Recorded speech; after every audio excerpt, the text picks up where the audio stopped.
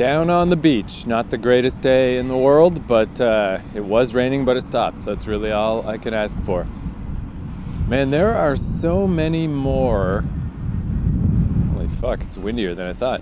There are so many more don't come to the beach signs than I realized. Like, there's one I saw the other day that I'm like, oh, I never noticed that one before. And just today I noticed one way up at the entrance to this park, way up by the road. There's a big, like, no beach access sign, which seems a little incorrect because I'm on the beach right now. But I did get here just like 1 minute before a big train went by. I don't know, it's weird that just to, as I said earlier in one of these podcasts, like, it was a long process for me to find this beach.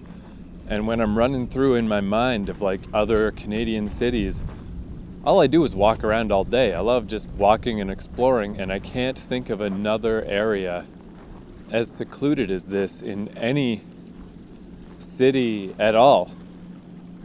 And it's just interesting that just to be by yourself, just to get away from people, you've got to ignore a bunch of no trespassing signs, cross a not extremely dangerous but potentially dangerous train crossing, and then be on a patch of rocky shoreline that's in between two giant processing plants.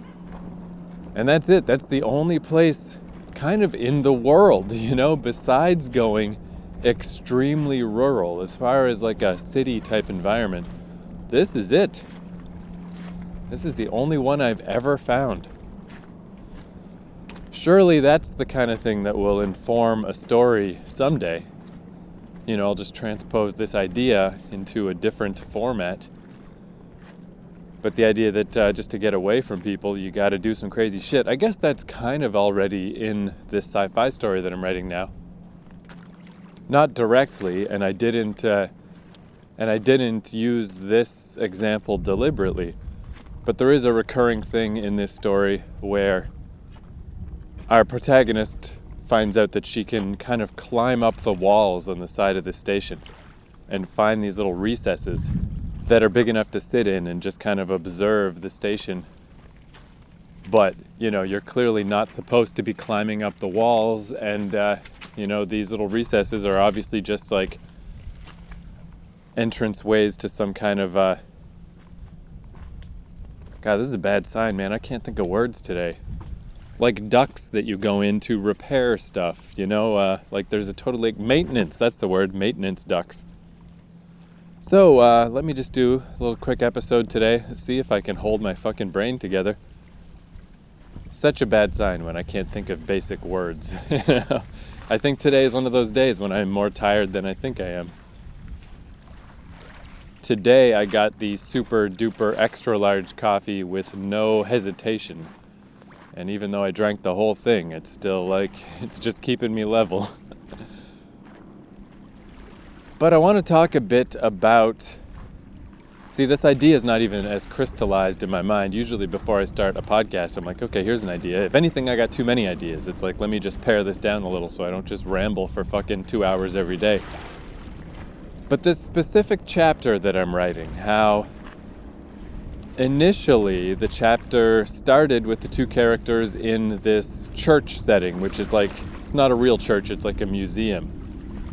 It's an exhibit in a museum that is a church from this girl's home planet. So she likes to hang out there while she's marooned on the space station because it's the only place that reminds her of her home planet.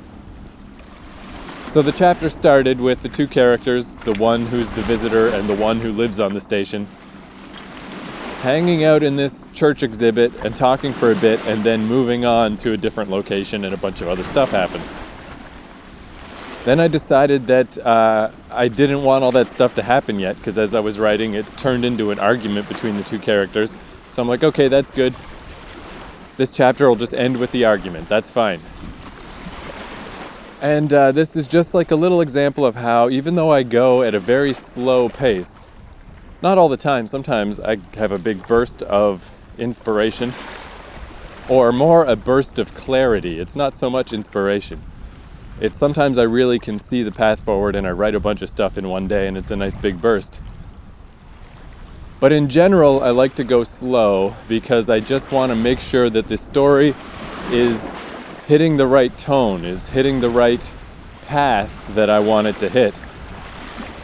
And it's a weird feeling. Like, I guess this might be why people like to push forward and kind of force themselves to think of ideas and force themselves to grind out stuff, because it's a very uncomfortable position to just know that whatever you got, what you've got planned in your head isn't right, isn't good enough, just isn't the right move, but you don't know what the right move is.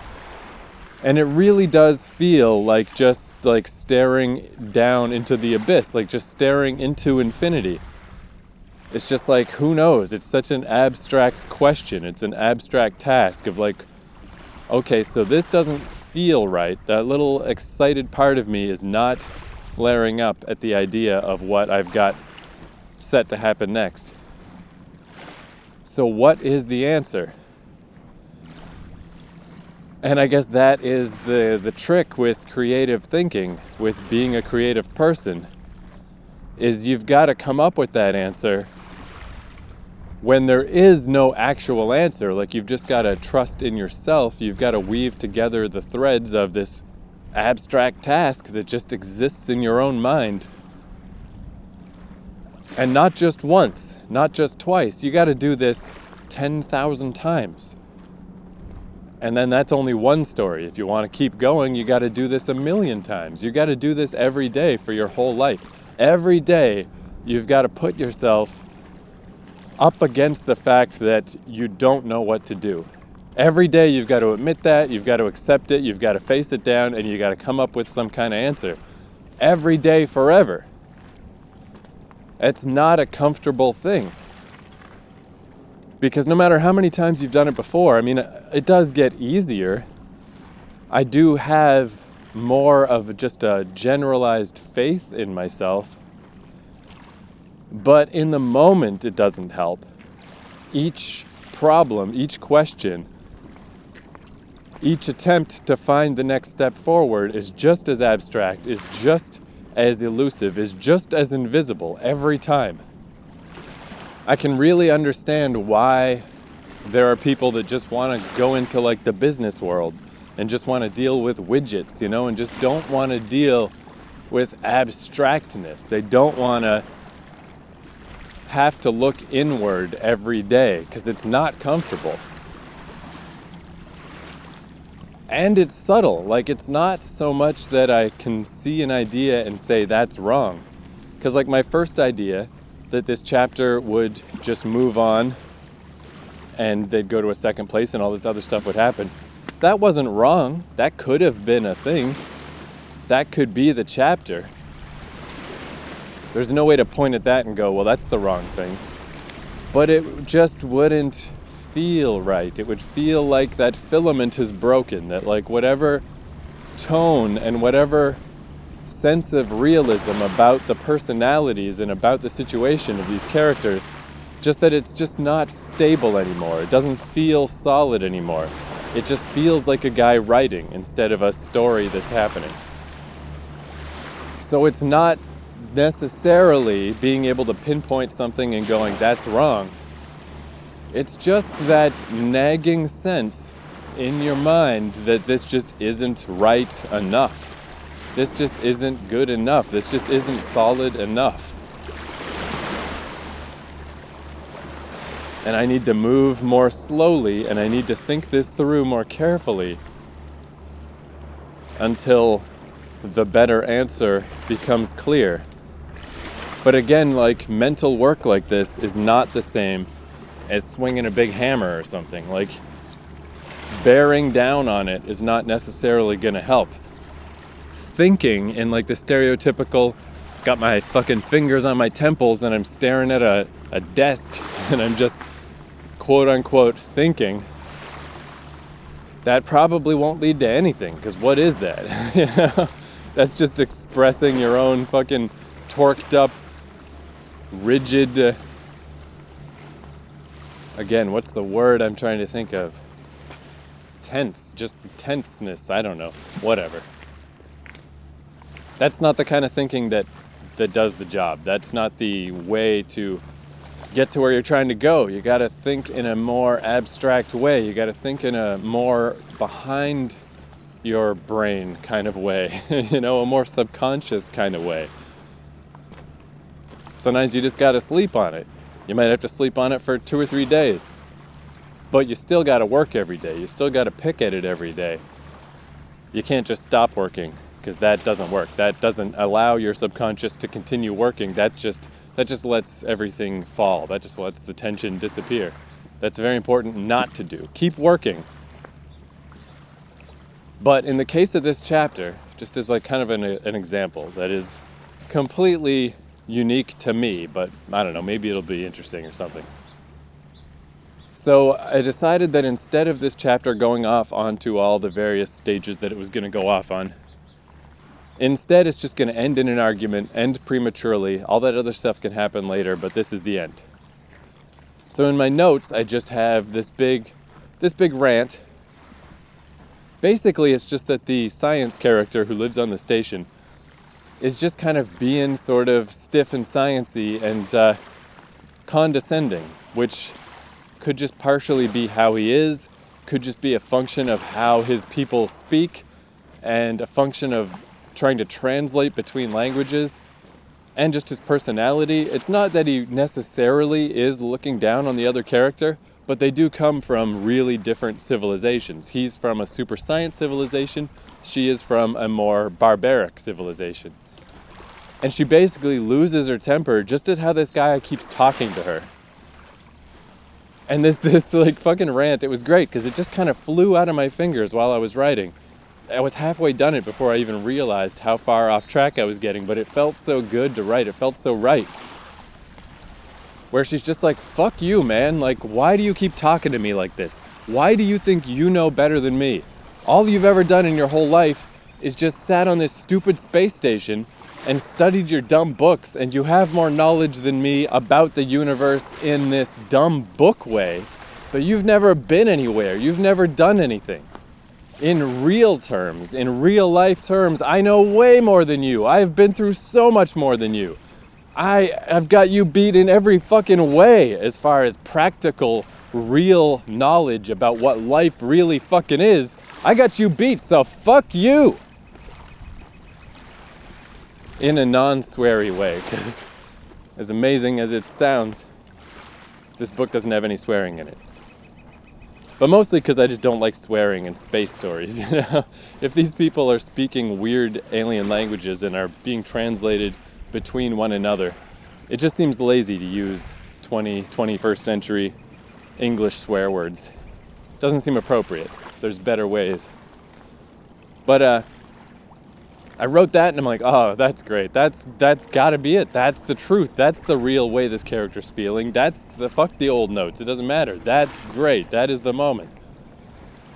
But then it's like, all right, so I got that, but how does this chapter actually end? Because in the notes, I was like, okay, whew, I did that for today. That's great. Let me just jot down these notes for tomorrow. She's angry, tells him to get out of there. So he leaves, the end. So then the next day when I sat down, it's like, okay, it's easy enough to write that. Like, she says, get out of here. He leaves, the end. But what are the actual beats of that moment? What does she actually say? How does he actually react? I can't just write, hey, get out of here, and then he got out of there. It's too easy. That's not what he would do. Like, I got to bring his side into this. How would he feel about getting talked to this way? How is he going to react? And that's one of those things that, like, notes can only get you so far, because when you're actually writing things out proper and you're in that moment, like you're on that edge of, here we are, we're in this very moment. I'm in this guy's shoes right now. Now, what is he feeling? How's he going to react? What's he going to say? That feels very different to contemplate. That, like, engages a different part of your mind. Not the part that's looking at the big picture of the entire chapter, but the part that's only looking at that micro moment, that microscopic moment of now that we're in this guy's shoes, and what is he thinking? What is he doing? And the first day, the most I came up with was like, maybe if she's yelling at him, like, get out of here. Oh, that's the thing. She says she broke one of the pews. They're these big, like the altar and the pews are made out of rock. And she broke one in a previous chapter when she was just fucking around.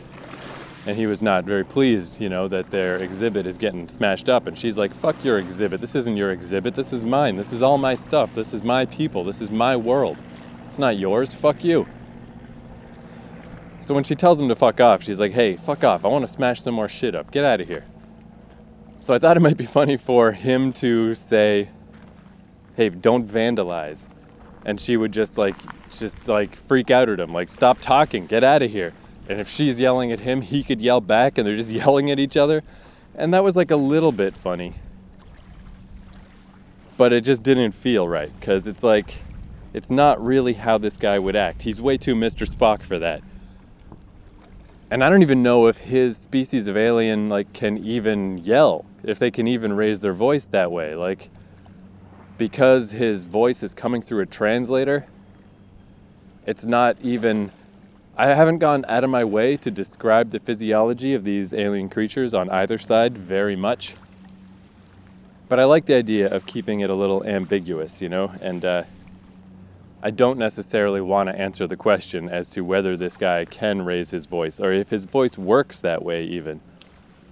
So I slept on that, and I'm like, nah, that's not it. That's not good enough. Then I thought maybe if she's threatening to vandalize the place, she could just start. She's like, oh yeah, okay, you don't want to leave? How do you like this? And she could tip over one of the pews. And I'm just thinking of the pews when I went to Catholic church as a kid. If you tipped over a pew, just tipped it backward, it's not actually going to fall very far. It's just going to fall into the pew behind it. And even though it's a big granite or whatever rock, pew, it wouldn't really be that tough to tip just because of the way a long chair is designed, Flipping it that way wouldn't be that tough, especially for her because she's super, super strong. But she could do it just to be obnoxious, just like, you like that? Want me to tip some more? You really want to test me? Why don't we see if I can deadlift this thing, if I can lift it up the other way and smash it into the wall. Is that what you want? And then he's going to say something about just stay cool, stay calm, stay collected, but just say, hey, please don't vandalize. And she's like, okay, you still don't want to leave? That's fine. And then she's going to go start fucking with the altar, which is even bigger, but just start pushing it until he's just like, fine, fuck it, fine, fuck, and he leaves. And I'm like, okay, I like that. I like that way better. We're getting somewhere. So that's one step further, but it's still not the end of the chapter. It's like, after he left, I was like, okay, she can just put the pew back. She can push the altar back where it was supposed to be because she doesn't actually want to break this stuff. She's not really in that mood. And then I had an ending to the chapter where she just lays on the pew and just looks up at the ceiling. But I've had a lot of chapters that have ended that way, just kind of a wistful look up into nowhere, staring into nothingness, contemplating the existentialism of it all. And I never liked that ending. I think a couple of the early chapters ended that way, but it was really early in the book when she was especially rattled and especially lost at sea.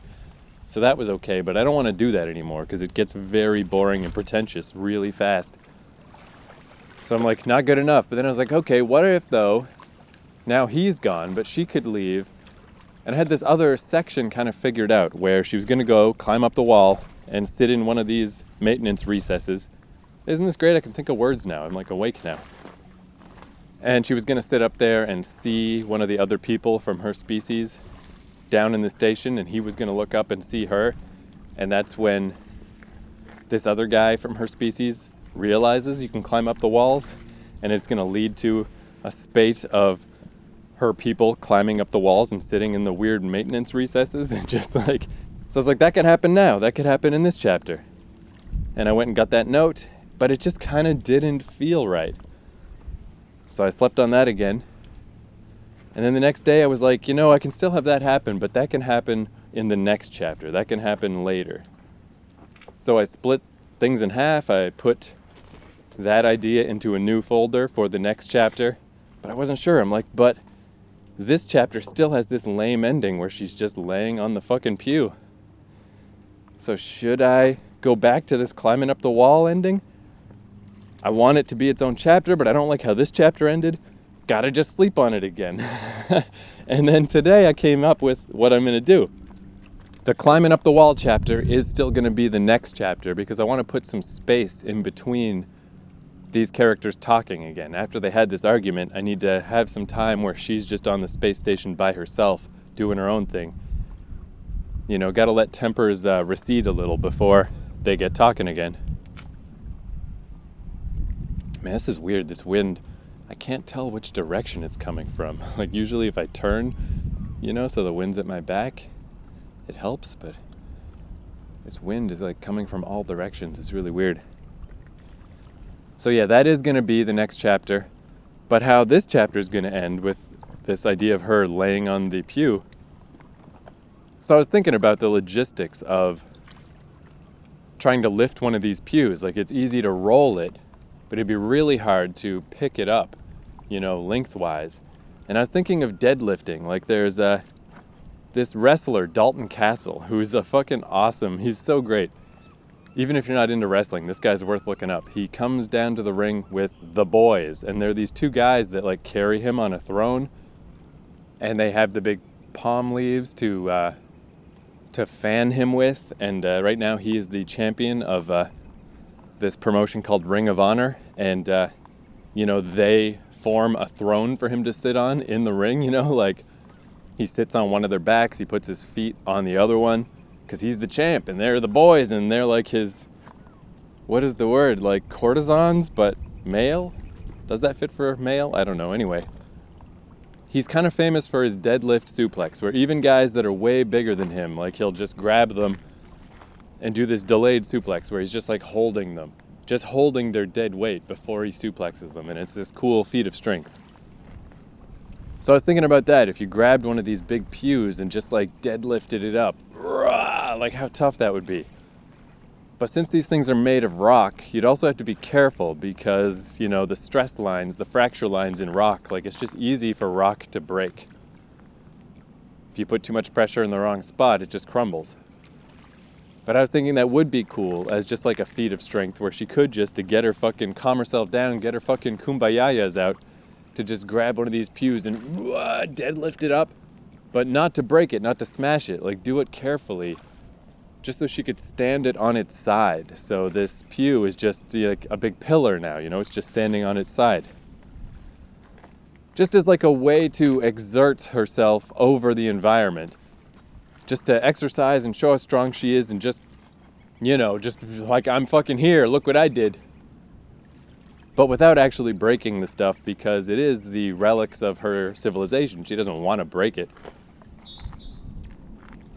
So I was like, that's a cool idea. What if she did that to every pew? She just goes around and sets all the pews on their sides so they're all like pillars standing there. And then she just leaves it. She's like, yeah, it's still a public space. It's still an exhibit. Come on in and see it. Oh, this isn't how we do things? Are you telling me this isn't how we do things? Because I'm from here. And hey, I'm saying this is how we do things. The pews sit on their sides. Don't fucking touch them. You put them back down, I'm going to put them back up. You know, it's just like it's a pointless thing to do. It's just a weird, kind of dumb exertion of strength and of just exertion of will. But it's so perfect. I'm like, that is what this dumb character would do. And I say this with all possible love to this character. But, you know, she's a crazy, war-rattled, teenage asshole rhino person. You know? Expressing herself physically and just dominating a situation is what she does. That's how she's comfortable. And I'm like, that would be just such a weird little, like, dumb teenage rebellion. Just such a great thing to do. It's like, you can't miss it. You can't avoid the fact that I messed this place up. I made it look wrong. I fucked it all up. But what are you going to do about it, huh? You're going to pit yourself against me now? Whose dumbness is going to prevail, mine or yours? Because I say mine. And I was like, that's great. Like, it took me 4 days just to come up with this one stupid thing. You could easily argue that that is not worth it. But, also with the deadlift thing, I kind of was thinking of that because of these, like, pieces of driftwood and stuff that are down on this beach. it's amazing how, like, I'm just, if I pick up branches and I'm throwing them around and stuff, how quickly the logs get just a little too big. Like yesterday, I was just tossing logs around and I'm like, yeah, fuck these things. And they're all dried out and they're all just dead wood. But then you get one that's too big and I was just like, whoa, it suddenly felt like a caber toss. I'm like, I can't properly pick this thing up. This is really tough. And that's where I just thought the idea of kind of deadlifting a stone pew would just be cool, because it really is like a feat of strength. But as far as the use of time, that's where, kind of related to yesterday, where I was talking about how, like, aesthetically, I know what I like. I know what I want. I know what's good. And there's no talking me out of it. Like, I will try my best to see other people's point of view philosophically, politically, socially, anything like that. You know, I've got my own biases, I've got my own internalized ideas about stuff, but I'll try to see the other side. I'll try to see through my own narrow view and try to see a broader, more well-defined view of things. But as far as art goes, as far as fiction goes, there is none of that. Like, there just isn't. I cannot see outside of my own sphere, and I don't want to. I don't want to be watered down by other people's ideas. I don't want my vision of what something should be to be lessened because I'm just accepting outside influence. So all these endings to this chapter, it's like, yeah, that would have been fine. Sure, that would have been okay. People would have read it and been like, yeah, that's fine, whatever. Because it's all subtle things. It's all like, well, it could be A, it could be B, it could be C, it could be D. They all got us to the next spot, so whatever. What's the big deal? The only person that would feel like it was wrong, the only person that would be able to identify that this was the wrong move is me. I'm the only one. And maybe this one moment doesn't seem like it matters. Maybe this one little chapter doesn't seem like it matters. But when you multiply this by an entire story, this is the difference between a story that builds and that moves in a logical way and that continues to gain momentum and that feels like a cohesive whole, as opposed to a story that just gradually unravels and gradually falls apart. That's such a huge reason why most endings are no good. Because it's easy for a story as it's going to take some pretty wild twists and turns, and it's like, yeah, okay, like all I can do is give you the benefit of the doubt because I'm just along for the ride. And it's only at the end that you realize none of these threads were going anywhere. That a dozen or 2 dozen or 3 dozen little things on the way here were not thought through and were not given due diligence. And then when it's time for an ending, it's like, well, here's just an ending, whatever. All this stuff is not going to come together because how can it? Because the thread was let go a long ways back. And you can't just rescue it now. It's too late. Man, how weird that this beach is so deserted and that nobody uses it. It's so beautiful. This is so beautiful where I am right now. It's one of the greatest places I've ever seen. Like when I look at travel vloggers and stuff and they're in like fucking Myanmar and shit, and I'm like, that looks amazing. But just right here in Canada, this is crazy amazing.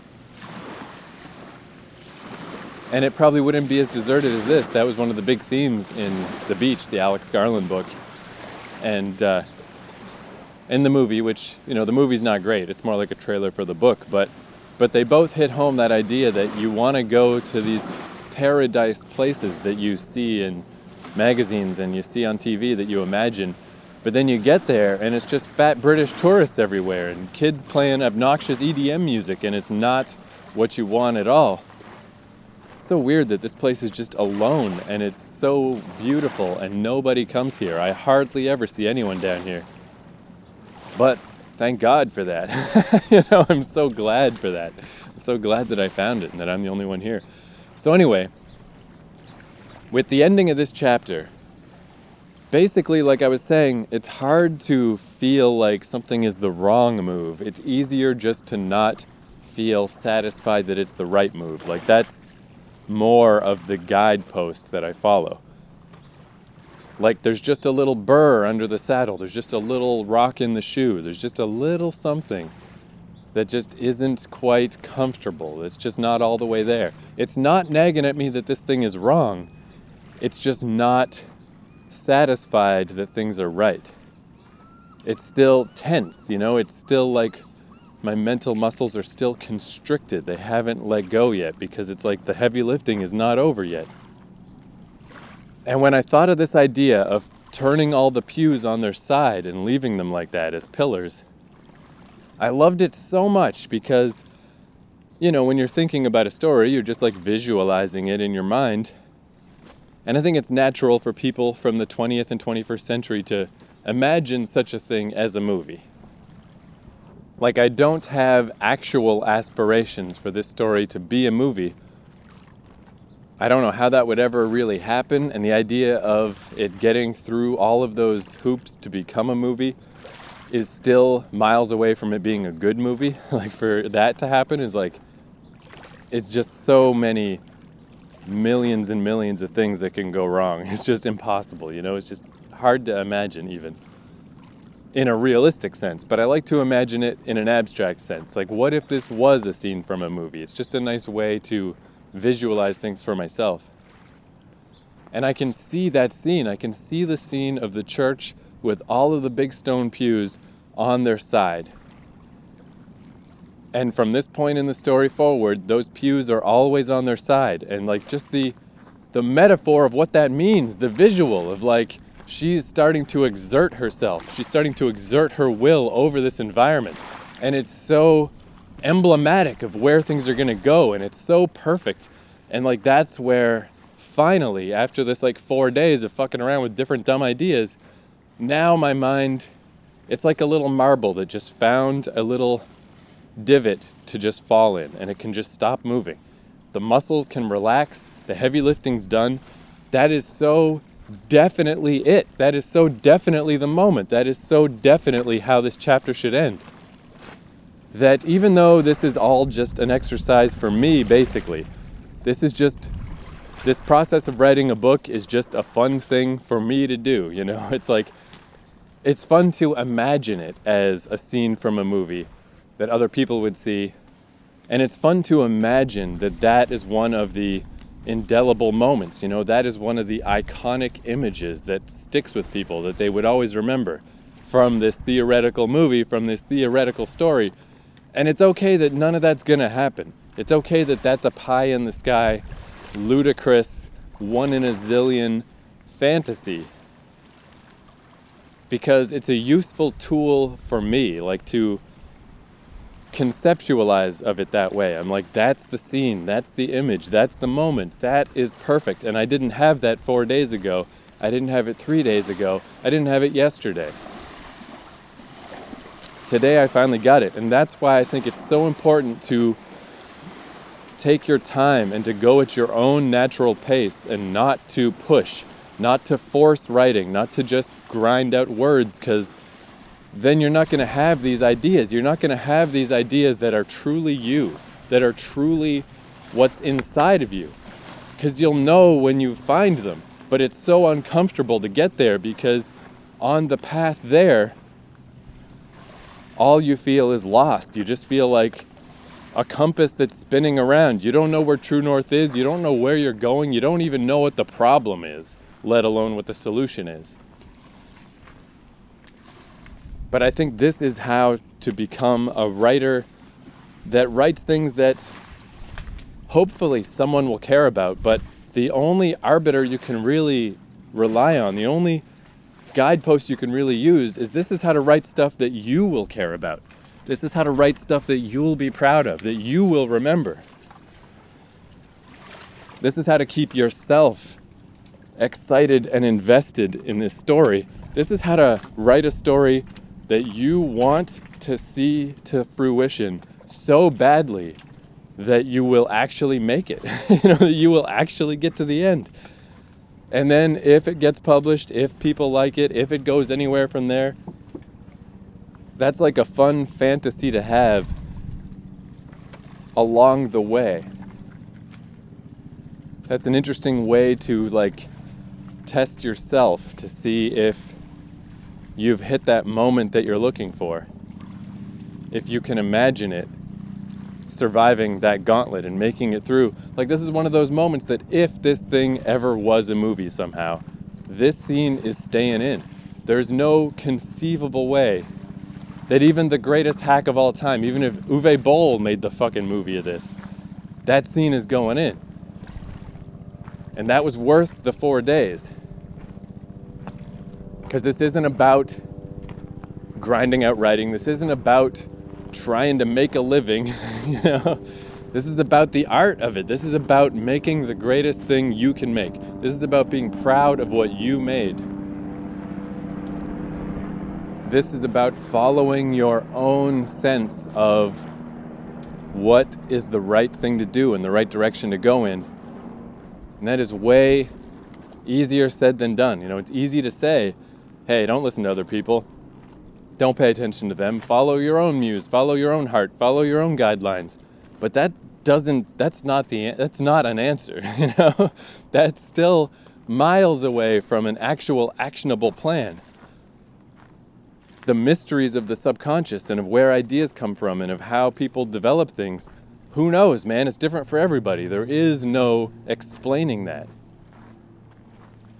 So I really think all you can do is face down the problem every day, but don't stop until the answer's there.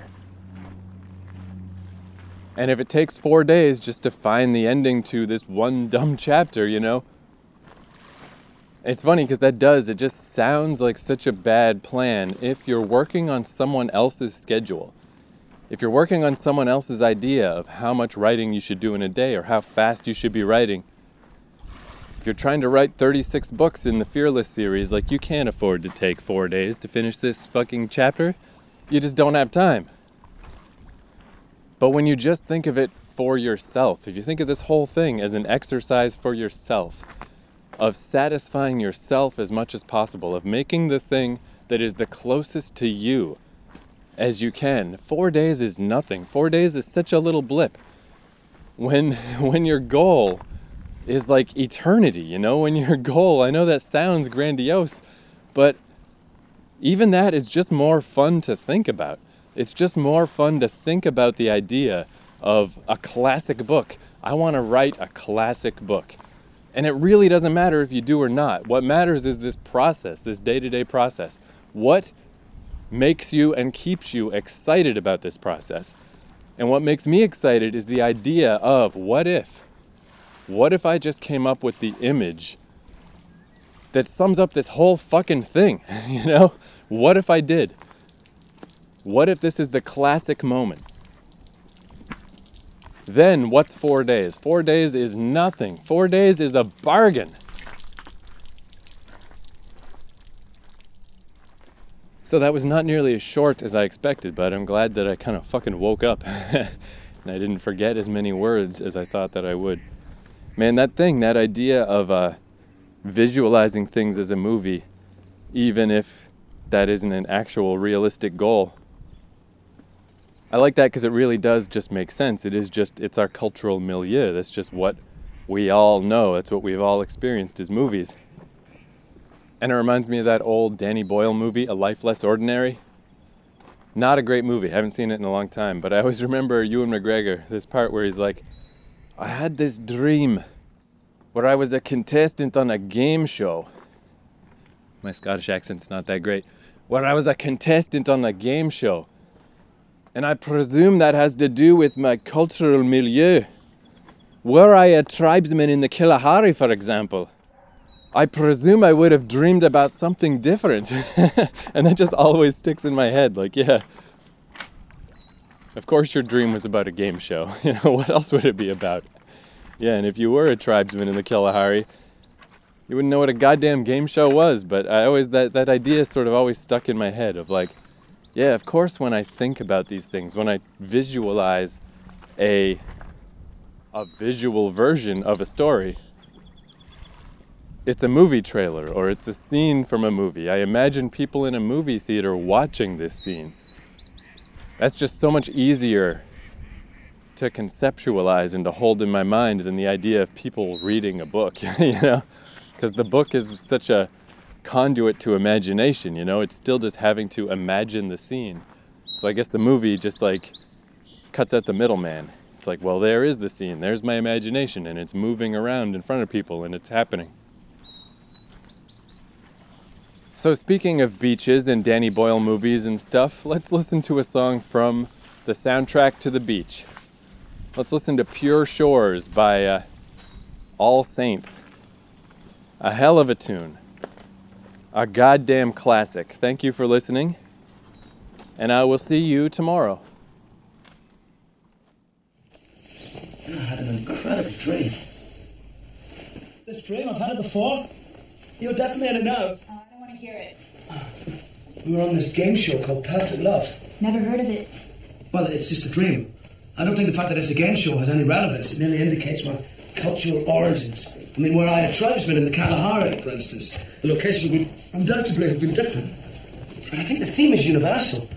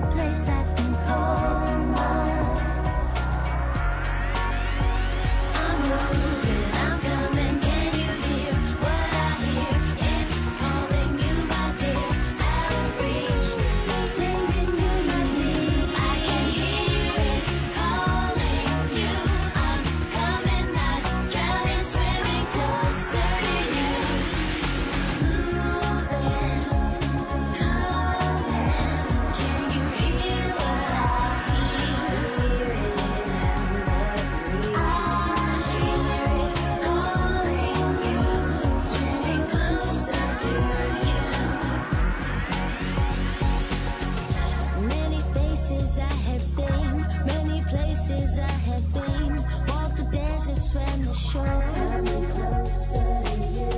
Many faces I have known, many ways in which I've grown, moving closer.